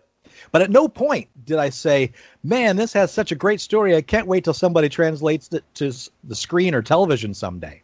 Yeah. It's been translated into a bunch of books, too. My son has read a bunch of the books. The first two games didn't get heavy into the quote-unquote Halo universe story that really started at the end of 2 and then went on with 3. But, I mean, they've done more world-building since. So I think that could be why you felt that way on the first 2. Because that's kind of how I felt. I mean, it was an interesting story as far as a first person, the first 2 games, but it didn't really take off until much later in the series as far as the world they were trying to establish and the storyline they were trying to establish. Kay and I played through the first at least 3, I think. I think we dropped off when they switched away from Master Chief, when they brought in the one that starts on Earth, and then you're playing with a bunch of different characters. Well, that was supposed to be a side story. ODST, right? Drop Shock Trooper. Yeah. I just don't see it competing with Red versus Blue. No. that one, I'm impressed that they've still, all these years later, managed to keep that fresh and funny. That's amazing. You got something on your head, like a blue glowing... like a spider? Is it a spider? Warner Brothers is developing a new Superman movie. Ta-Nehisi Coates, he's a National Book Award winner and writer of the Black Panther and Captain America comic book series for Marvel, is signed on to write the project with J.J. Abrams, currently enjoying a mega deal with the studio producing. No director has been announced at this point. While the aim is to revamp the series, the report notes that Henry Cavill has expressed interest in reprising the role of Clark Kent, though there's no word yet on the direction in which Coates and Abrams want to take the character. Now, The Hollywood Reporter's Boris Kitt tweeted that the aim is to possibly introduce a black Superman, which is, quote, something the studio has been trying to find a way for months, if not a year or two, unquote. Other reports also note a search is imminent for a new Superman. Apparently, Michael B. Jordan attempted to do something similar when he signed an overall deal with WB in 2019, but ultimately the idea didn't pick up enough momentum at that time. So I've heard a lot of conflicting reports thus far that it's been confirmed that it's a black Superman and that it hasn't. So I'm still kind of up in the air as to whether that's true or not. But new Superman movie coming either way. Yeah, and I'm fine with this for several reasons. One, it seems like, from what I haven't read the comic that I guess it's going to be based on, but it sounds interesting. The other thing is, with the kind of multiverse that they're going to establish with the Flashpoint movie that's coming up, that doesn't necessarily preclude Henry Cavill from reprising the role as Superman. So I think both can coexist, and I would be fine with both of them coexisting. I love interesting takes on that character, because it's too easy for that Superman character to become very vanilla and somewhat boring, if you will. I'm behind because I watched the CW shows on Netflix. So I just watched Crisis on Infinite Earths. And I think that was one of my favorite parts, was seeing, three different Supermans that they have had characters play over the years, do in that. It was really interesting. Who owns that property right now? The rights to Superman? Which studio? Warner Brothers. Okay. Warner's owns DC, so. Isn't it like Marvel, where just because Warner owns DC, that they own all of the titles? Warner they own everything lock, stock, and barrel. Warner never split their stuff off into multiple companies. That was one of the smart things they did. Got it. But they also didn't do a smart thing by establishing a DC Films production group, if you will. They do a lot of piecemealing, this person wants to do this movie and this person wants to do that movie, and they never connected them all until Zack Snyder came into the picture, and then that whole thing turned out, unfortunately, to not go forward very well, obviously due to his family tragedy and so forth. But as far as the Black Superman goes, I know they've done it in the comic book. Why not? Yeah, I think exactly. it's an interesting idea that has a lot of interesting story to tell. And if it makes the man babies cry, so be it. I think I like it more because it'll make the man babies cry. Yeah. I'll drink the tears. That's fine. Yep. Somebody tell Carl. Back in 1973, director George A. Romero made a thriller titled The Amusement Park. The movie was commissioned by the Lutheran Society because they wanted a film about the horrible treatment of the elderly in contemporary society. The movie was never released because the Lutheran Society thought it was too gruesome for mainstream audiences. The amusement park stars Lincoln Motzel as an elderly man who finds himself increasingly disoriented and isolated during a visit to the amusement park. What he initially assumed would be an ordinary day quickly turns into a hellish nightmare filled with roller coasters and chaotic crowds. All prints of the film were thought to be lost, but one was tracked down in 2018 by Daniel Kraus, who was a longtime collaborator with Guillermo del Toro. Kraus took action to restore the film, and a 4K restoration was completed by Indie Collect in New York City. Shudder, the streaming service, is now planning to release this film this summer, and they describe it as, quote, perhaps Romero's wildest and most imaginative movie, an allegory about the nightmarish realities about growing older. Wow. This long-lost Romero film found in the last few years and will be going to Shudder sometime this summer. I do want to reiterate, this is not a horror movie, per se. This is the only time that George Romero was a director for hire for a project, the only time he's ever done this.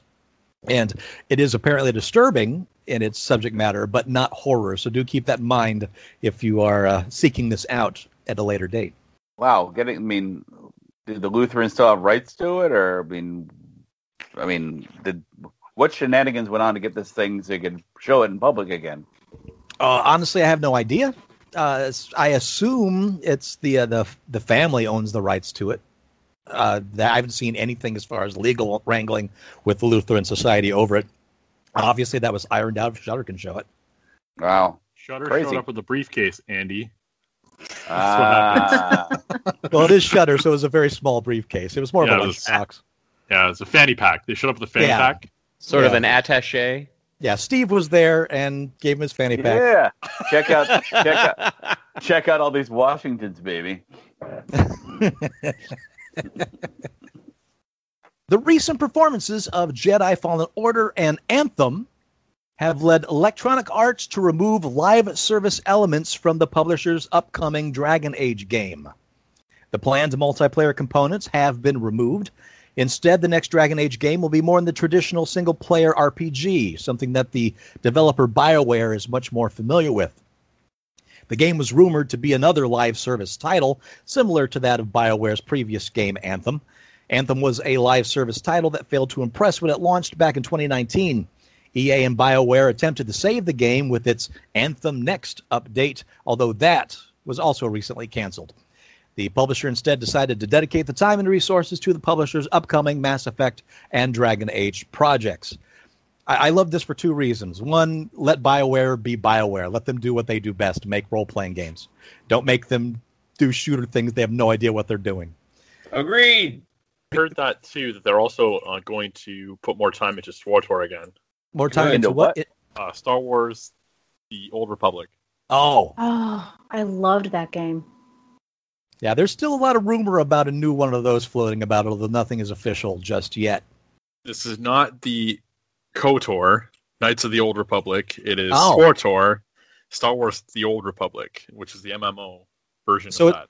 So it's not KOTOR, it's SOTOR, and make sure you don't confuse that with BOTOR, because WOTOR is way out. We got two Andys here. I was being good.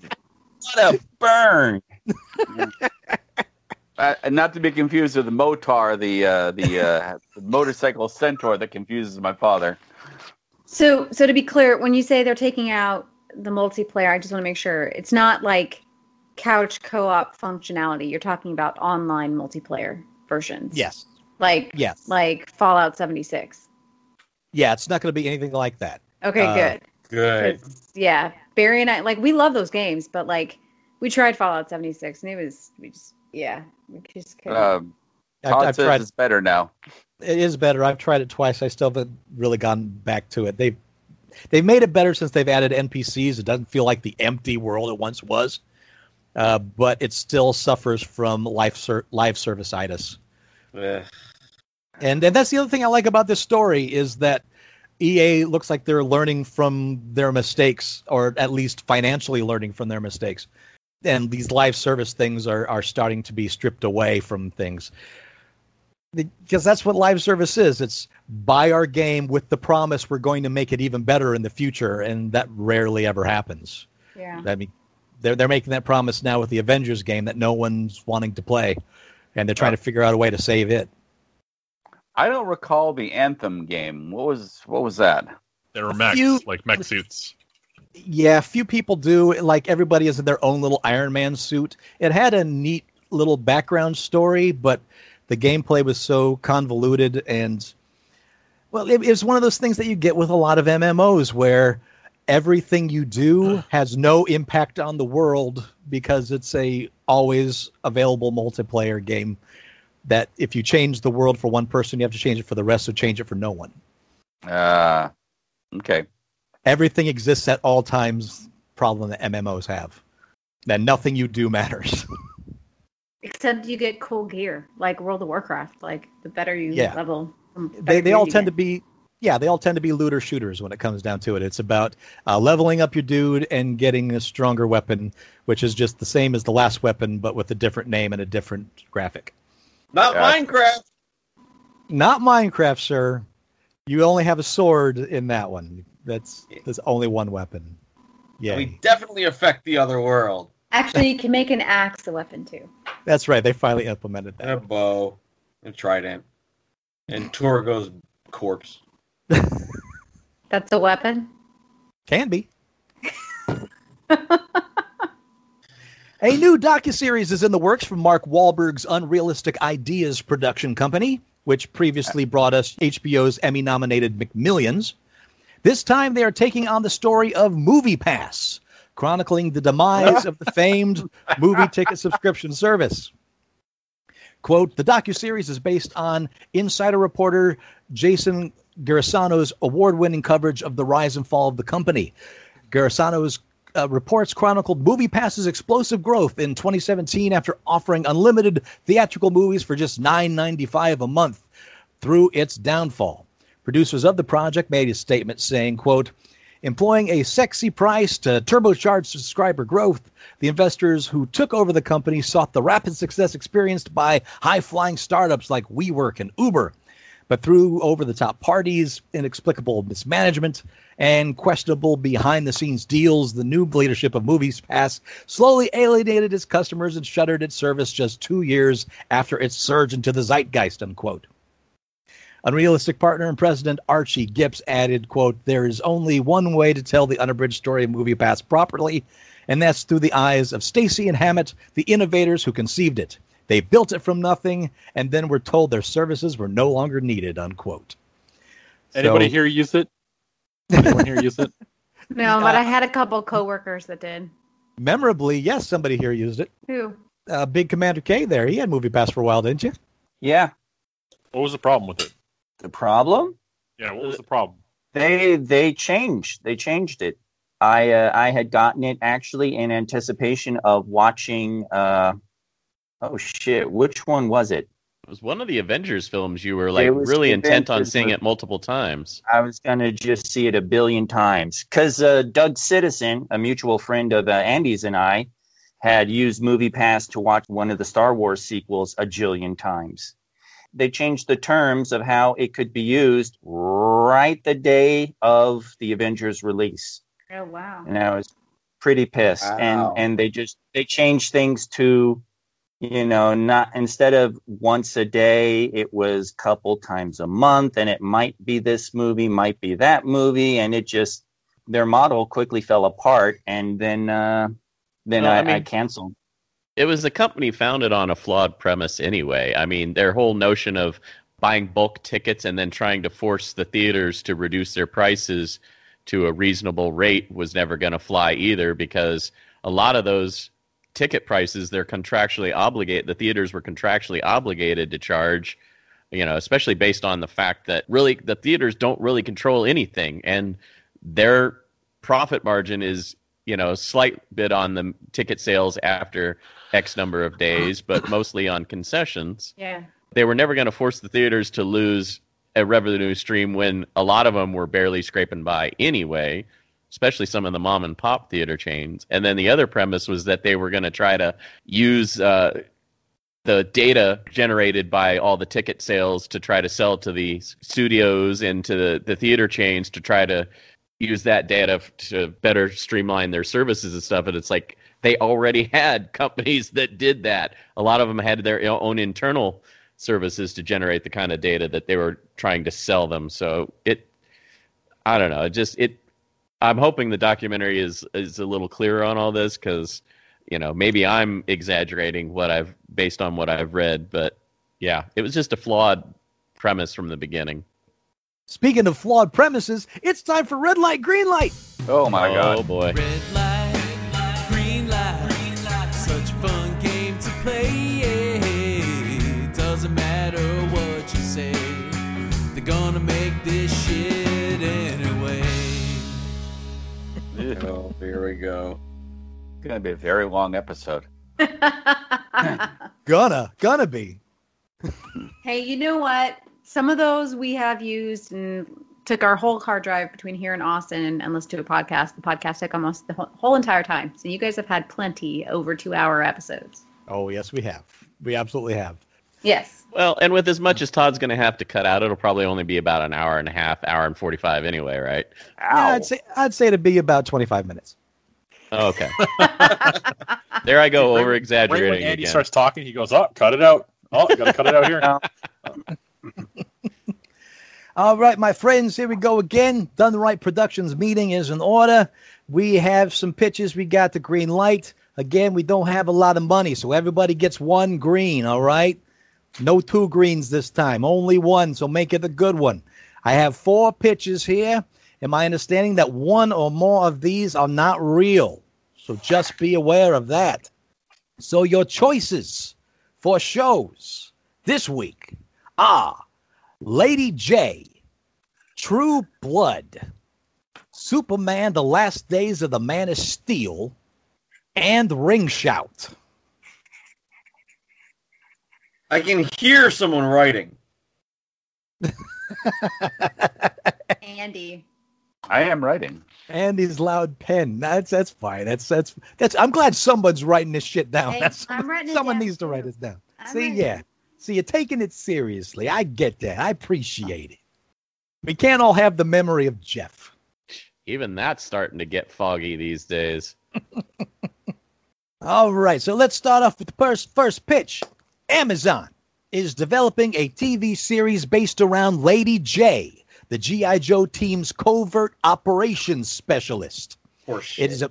It is means it's meant to be a standalone story, but will tie back into the larger G.I. Joe universe. While the Orville star Adrienne Palicki brought the character to life in 2013's G.I. Joe Retaliation, there's no news of who will play the character in the series.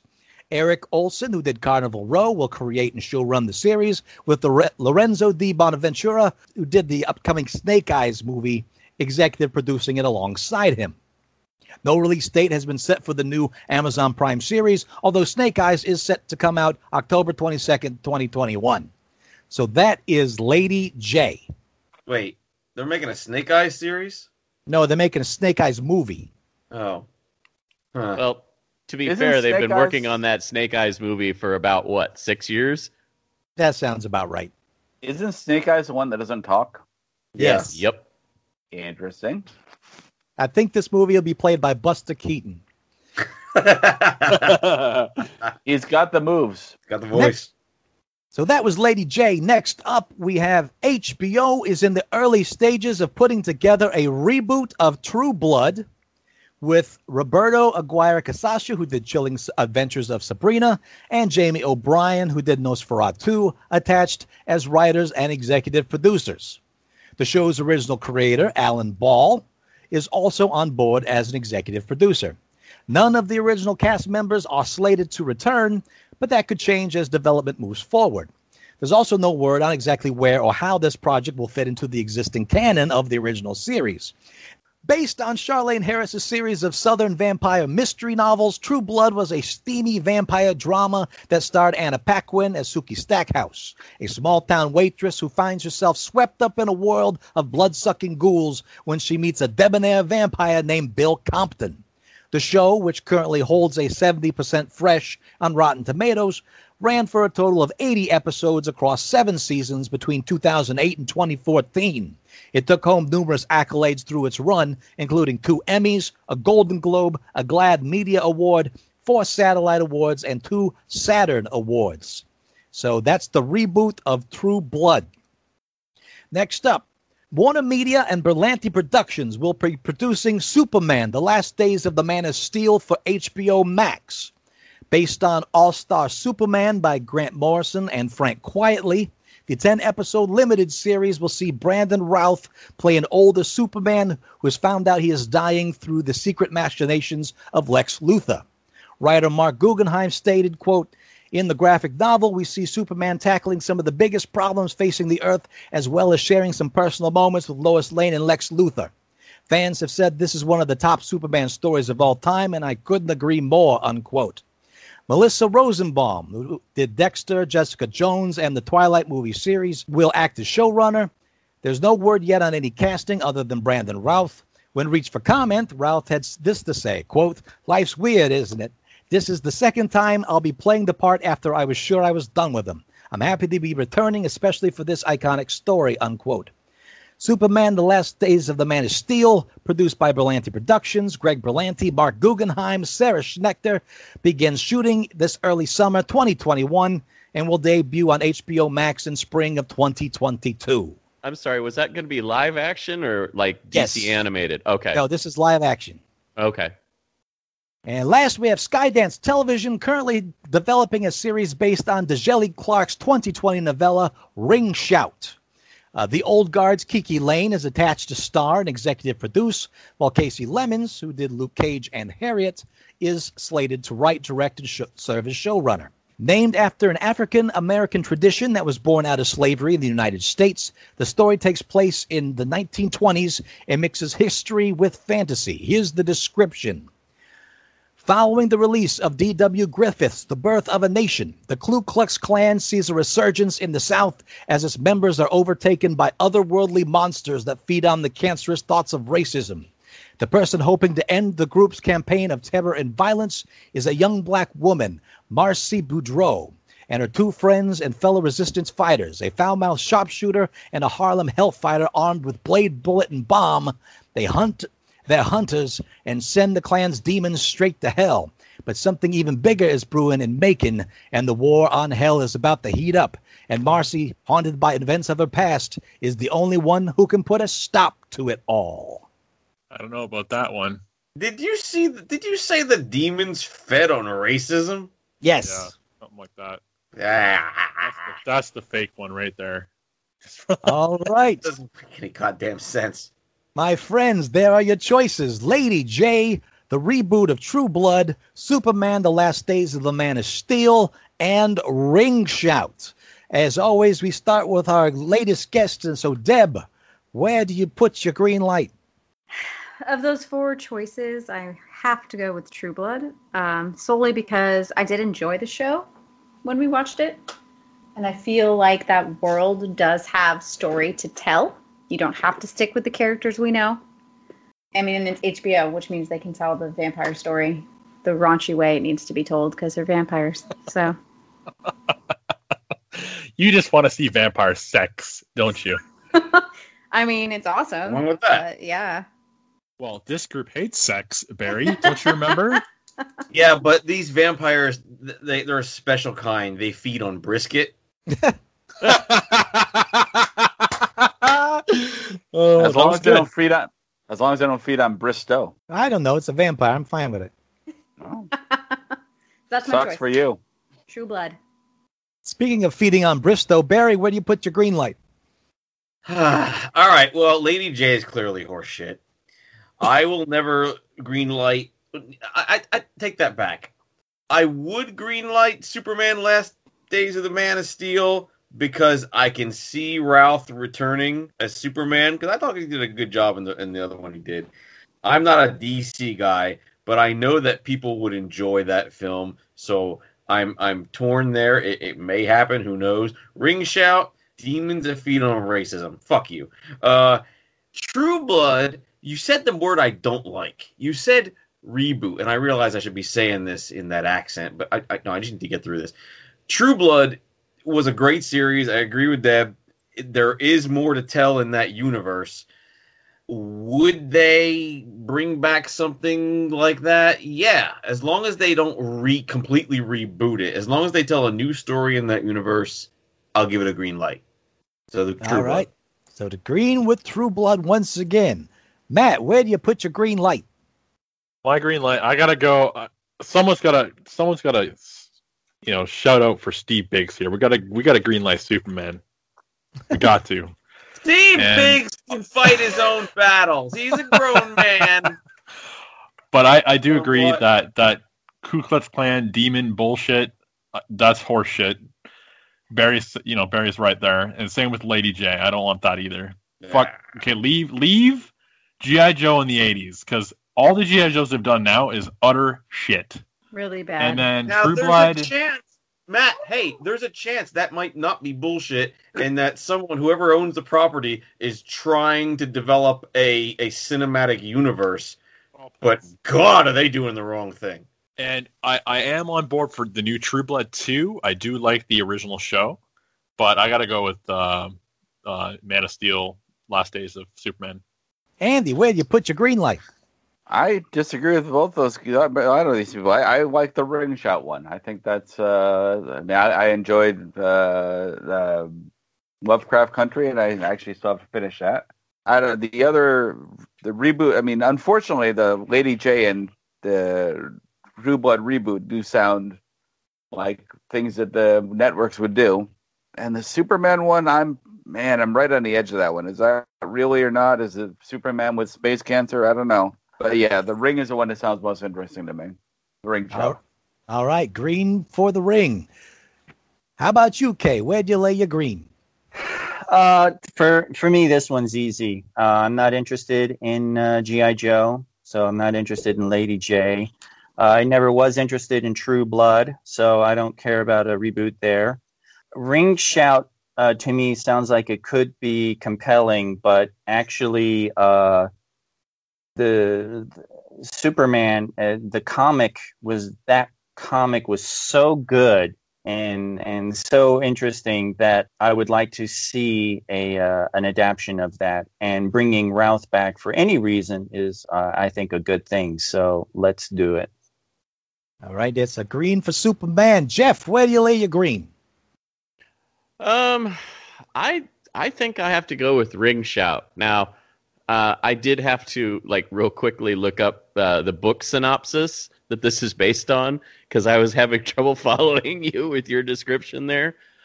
So based on the book synopsis that I just read, I have to go with Ring Shout because I'm with Kay. I'm not interested in a G.I. Joe series, especially not after the two films that we got. True Blood, it was okay. I never got deep into it, and nothing against anybody that enjoyed the series. I just didn't get into it. I don't have a problem with Brandon Routh, revisiting Superman.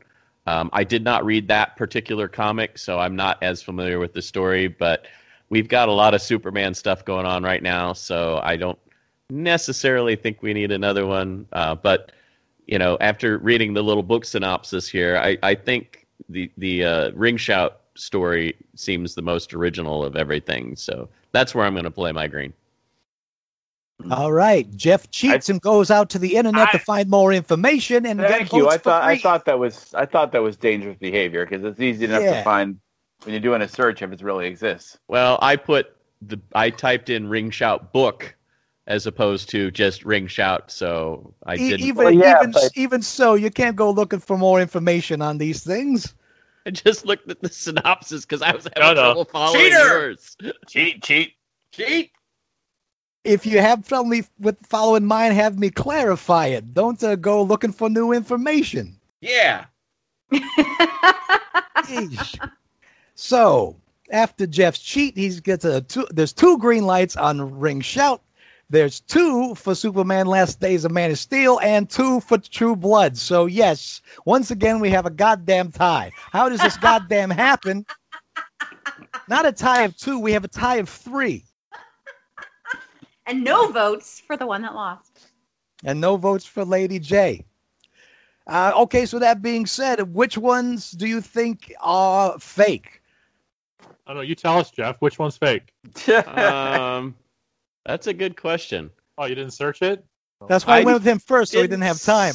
No, I didn't search. I honestly think the Superman one is fake. Just because they already have a movie in the works and they already have the new series that just launched on CW. That's my thinking is that's the fake one. I'm on that side there. It's also in my category too good to be true.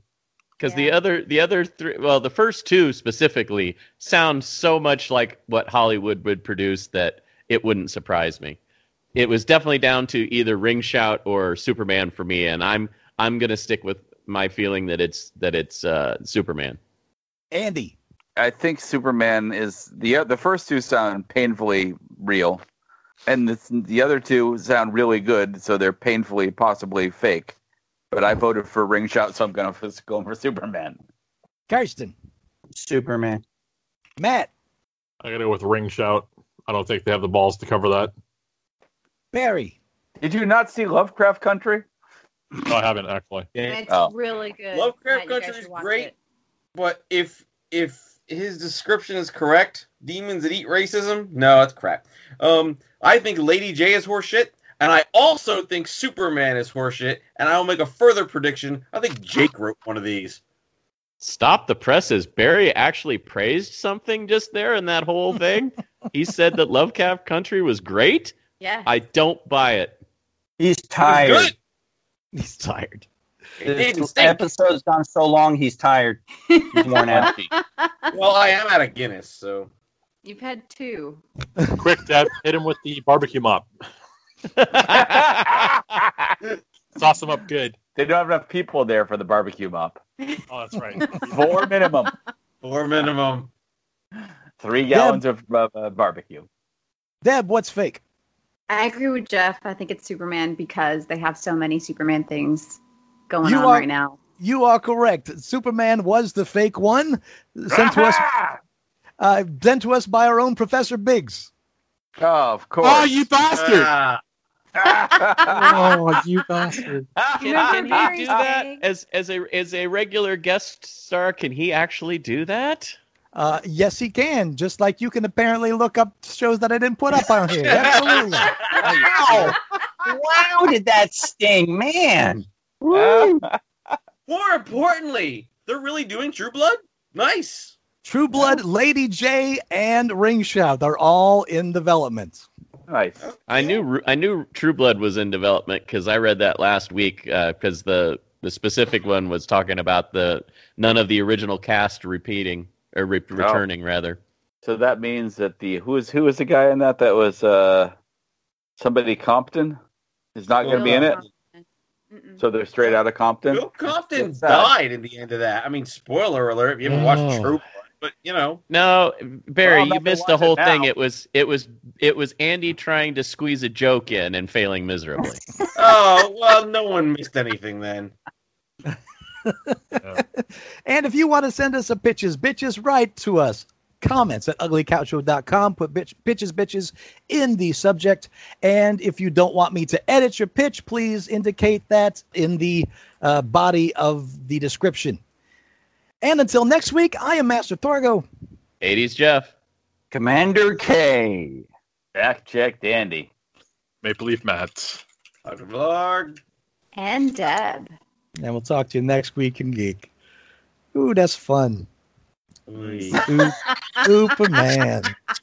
Ooh, I forgot. I didn't update it at the beginning of the show, but Pinball Hall of Fame reached their goal. Yay! Good. Apparently, they got up to like 152,000, and somebody locally here in Vegas gave them an anonymous $79,000 donation to cover the rest. Wow. So, All Nick right, Cage. Probably Nick Cage. Thank Nick Cage next time you see him, Jeff. Yep. So all I know for fact is that they've left the GoFundMe up to help cover some of the other costs that they're probably going to incur being on the Strip, but they're completely able to pay for the building and everything now. So Where very is the very new happy. location exactly? It's going to be essentially across from Mandalay Bay on the Strip. It's Really? right next to Harley Davidson shop there on the Strip. Oh wow. Oh, so that's pretty far down, actually. That's south Mandalay Bay, more or less. So then I think it's the former location of the Laughing Jackalope. I think you're right, Todd. So that means it's within sight of the Welcome to Vegas sign, very close to it. Oh, Yes, that is very good. close to the Vegas Oh, sign. so they wrecked that, the Laughing Jackalope? Oh, yeah, that's been gone Yeah, a while. long time ago. I was just happy to see that they're not going to increase the prices on the games just to cover their extra costs for being on the Strip. So they're going to keep still a lot of them at $0.25, and I think up to $1 on some of the older games or some of the newer games. Newer ones, yeah. Oh, shit. So yeah, that's part of why they're leaving the GoFundMe up for right now is so they God can. damn it! What? What? Oh, I missed a really big Weekend Geek thing on this. Let's hit that real quick. In the Weekend Geek category, Barry sucks at pinball. Oh, good. Da-da-da-da-da-da. Wah. See, All that's right, how you we're do out. it, Andy. Take notes. That's how you do it.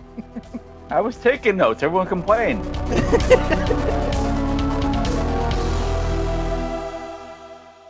It's like the Beatles, overrated. What? Here I'm sorry. we go. Excuse me? Here we go. They just They're happen to be the Beatles. first people to do it like that. Overrated. Yeah. Mouth, Matt. They were the first to bring many things to popular rock music, and many bands followed their lead because the Beatles are freaking awesome. Like bowl cuts. No, that was like everybody else. They did the other stuff. They started doing the long hair and God bless Yoko Ono for breaking them well, up. Yoko Ono. Whatever.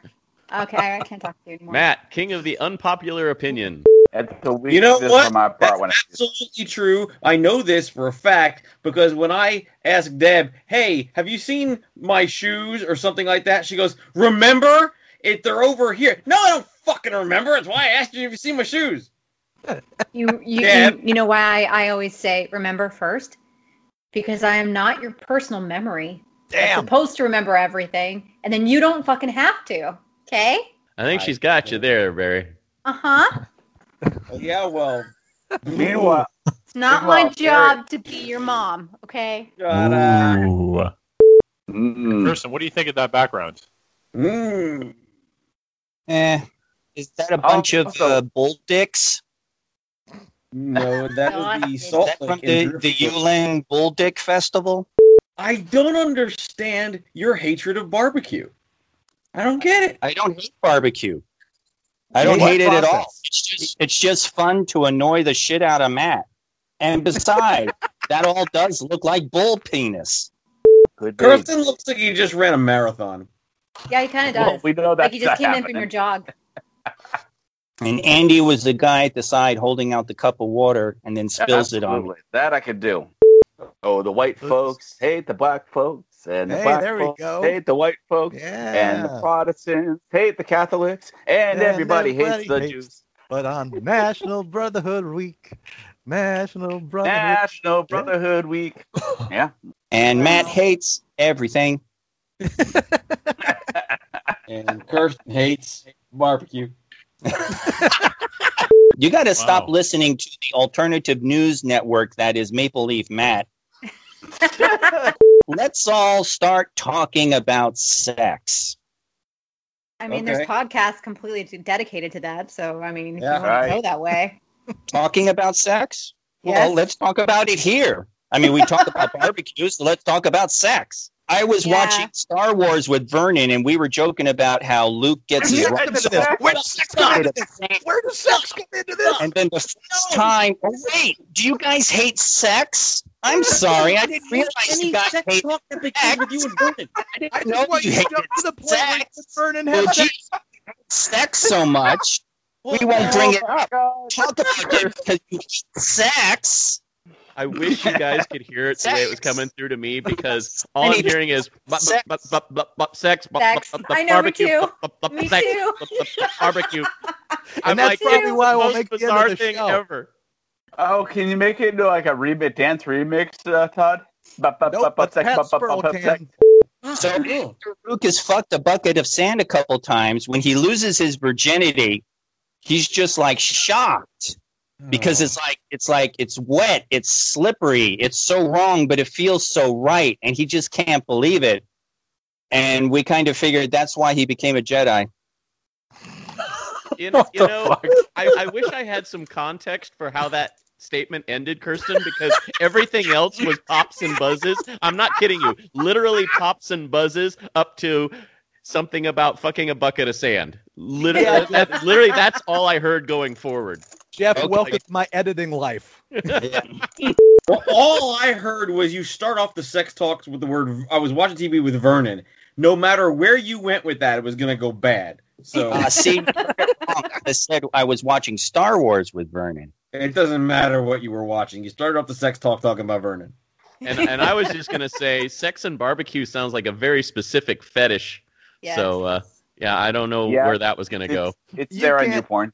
You can't tell me there's somewhere out there that a restaurant that isn't called Sex and Barbecue. You I'm know that's sure. the sure. name. I'm sure sure it there is. exists. If not, it's a cooking group in a cook-off. Well, shit, the thing right behind Barry, obviously, there's Oh yeah. Bull Dick Barbecue. You If got there's- sex and you got barbecue Sex. right there. Did you point at yourself? Yeah, he pointed at himself when Bull Dick was brought up. So yeah. Wait, Ah, there's yeah. the title of the podcast, Todd. Barry No. is Sex and Barbecue. Urban Dictionary has it. That is Urban also Dictionary a has sex companion barbecue. podcast that we should start. So Urban Dictionary is sex barbecue, a event where multiple people, 4+, engage in sexual activity at a barbecue involving high volumes of barbecue sauce, at least 3 quarts. So if it's only 3, it's just what, like a sex get together with barbecue? Yeah. It's a barbetuage. I like that there's There it a is. rule that says 3 is the minimum. Well, you want to be Court. careful, too, about getting sauce on somebody's grill. Or elsewhere. If it's less than 3, it's a waste of sauce. That's true. And how do you apply it? You use those big barbecue mops, or do Yes, you absolutely. squeeze it on with The a brushes. bottle, or And then there's always that one guy standing on the table just demanding their Szechuan sauce. I mean, Welcome I'm to wealthy people food. yeah. Are these people for whom Olive Garden is the fancy restaurant in town? Oh, yeah. I think Olive Garden is people- maybe too fancy for them, Barry. There are Yeah. people that have heart attacks over Olive Garden. You got to be kidding me. I'm not Fuck exaggerating when I started calling it the you. crowd. So we will discuss it once everybody has seen it. He's got to wait and have Vernon over to have sexy time, and then he's gonna slather barbecue sauce all over Vernon. It's gonna be great. So if I Rick's Go ahead, Andy. Cafe American Loch Ness. Start that over again, Andy. Rick's Cafe American Loch Ness. Boy, I'm so glad he started that one over. I know, right? Always with the negative waves, Moriarty. Always with the negative waves.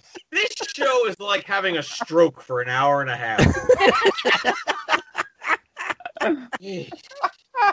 Have you had many strokes, Barry, to compare? It feels like I have one every time you start the show. Well, every time he sings about barbecue, he strokes. Right. That's true. That's true. I don't have a theme song for it yet. What? Deb walked from one screen to another one. It was weird. We live in the same house, you fucking monkey. I know. It's the break. It's not going to be in the show. Right. I will kick your ass, Todd. Pretty much. Beams of hate. The only things that are keeping us warm. Now you've got that song stuck in my head, Kirsten. Let's talk about sex, baby. Oh, no. Let's talk about you and me. Let's talk about all the good things. And the bad. Sorry. Now it's stuck in my head. Yeah. All right. And it's time for... No, you don't give a flying poop about. Yay! What was that? Fuck was that? It's not the news you care about. One little bit. That's Mrs. Torgo coming through. Oh, Yeah, I I- thought maybe you got like a sound filter or something Yeah. and put it on. I did too. Something on helium. I encourage more of that. That was wonderful. I had like flashbacks to the Baby Men. Like, Oh, Oh, She does a better baby man than you, Matt. You shut the fuck up, all right? Yeah, what are you even now about, baby man? Fucking Jeff. Well, you like a Star Wars fan? That's Yeah, what's it in? You like Discovery? You like Discovery, don't you? Yep. First, you, John Bean Hastings. let's do some news you don't give a shit about.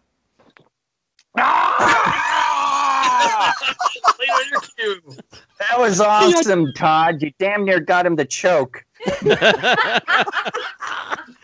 you wait for him to take a drink? Yeah. I just turn off my mic when I pee, so it's all right.